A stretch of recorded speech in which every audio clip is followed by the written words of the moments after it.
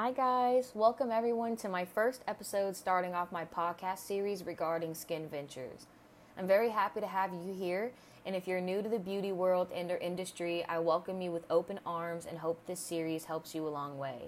For this first episode, we're going to talk about skin type and why it's so important. I'm going to first start off with the meaning behind skin type. Skin type describes your genetic skin characteristics. Everything can affect your skin type, even the one standing on your skin right now in this moment. This could be the weather changes, age, and or how your skin is reacting physiologically, as well as hormonally.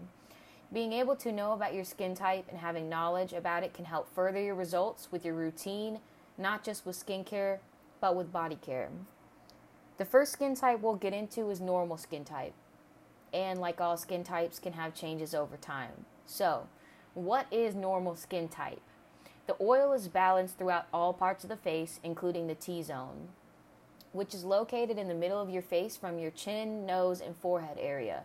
Altogether, a person with normal skin type would have fairly balanced hydration, smaller pores with smooth texture. Normal skin can become drier with age, and what I recommend regardless of the skin type is sunscreen usage. Products to prevent arising concerns is a must, and to have maintenance upkeep. Generally, a person with normal skin type would ensure to stay hydrated and protecting their skin barrier from UV rays and weather changes. Combination skin can be tricky as there are some different patterns within this type. You may have combination sensitive skin or combination dry, which means that the second branch may overpower the other half of the concern.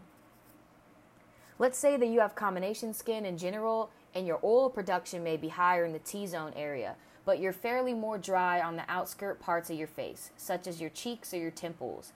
You may also have an instance where your oil production is heavier in your outskirts, but drier within your T-zone. With pore size, if you have more oil production in a certain area, it may be larger because it is, in other words, clogged, in quotes.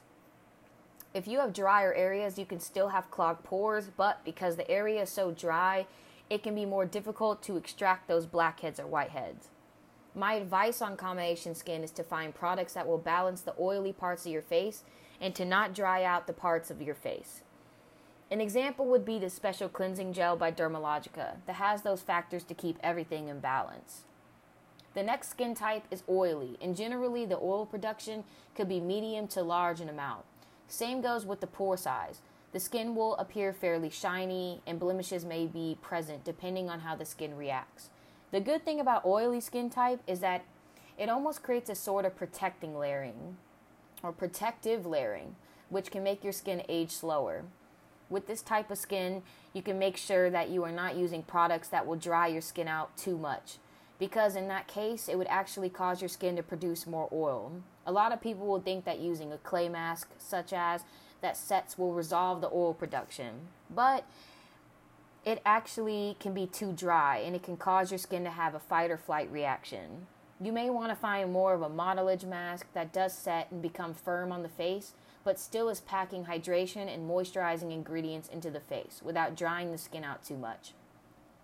As far as exfoliation goes, you should not overdo usage because it could create more oil production, a similar concept to that clay mask. Clients with oily skin type are more commonly to get post-inflammatory hyperpigmentation, which, in other words, is acne scarring. It darkens with the aftermath of acne, whether that's from picking at acne and not wearing proper sunscreen. Dry skin type is where your oil production is a lot more minimized and your skin is lacking hydration. The skin may look dull, have flaking, or have rough texture to the touch.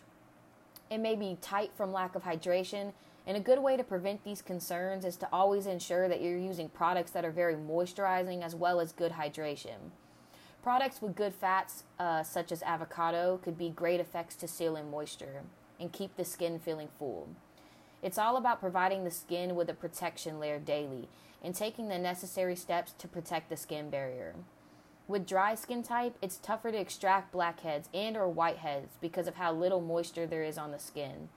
An ingredient I highly recommend is hyaluronic acid, which has a higher molecule rate, which can give you instant hydration after usage.